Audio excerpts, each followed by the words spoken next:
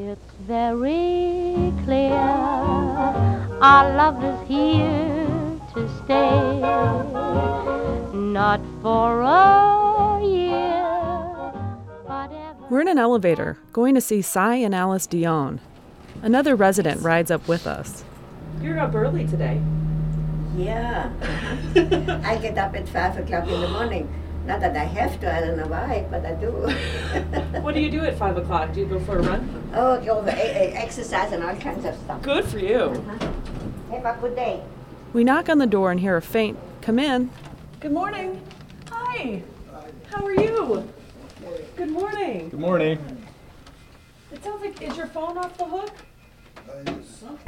Your telephone's off the hook. Cy and Alice greet us from big cushioned chairs. Their apartment is cramped, a single room filled with the belongings of 2 lifetimes. Cy is in a white dress shirt with black suspenders. He's wearing big, square Larry King glasses. Alice has on a colorful cotton sweater, and her hair is a white corona around her face. They met 10 years ago, when they were both in their 70s. In church, if I turned my head a little bit, I could see her on the other aisle. And I said, well, I wonder who she is.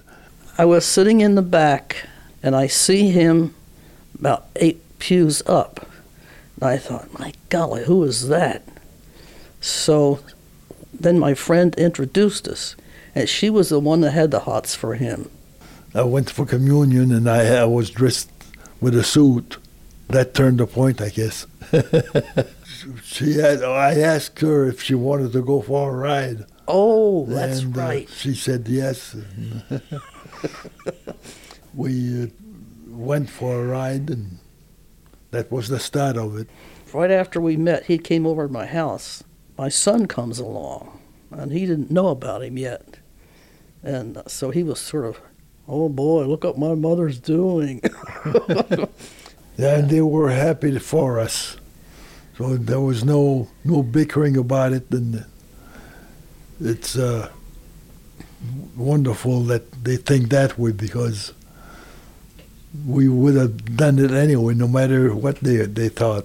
Cy is 86 now, and Alice is 83. Both had long and happy first marriages, and both were widowed. They enjoyed this chance to be newlyweds again, together. We had a period of 24 hours. We had intercourse 3 times. Not on the same day, but 24 hours. I think he said something about, I don't know whether I can do it, didn't you? Yes. And I thought, oh, come on, you can do it. He did. It was as good as it was when we were young. Yes, it was. It was perfect. Up to year 80, we had sex whenever we felt like it. And then when I hit 80, the desire was there, but it couldn't happen.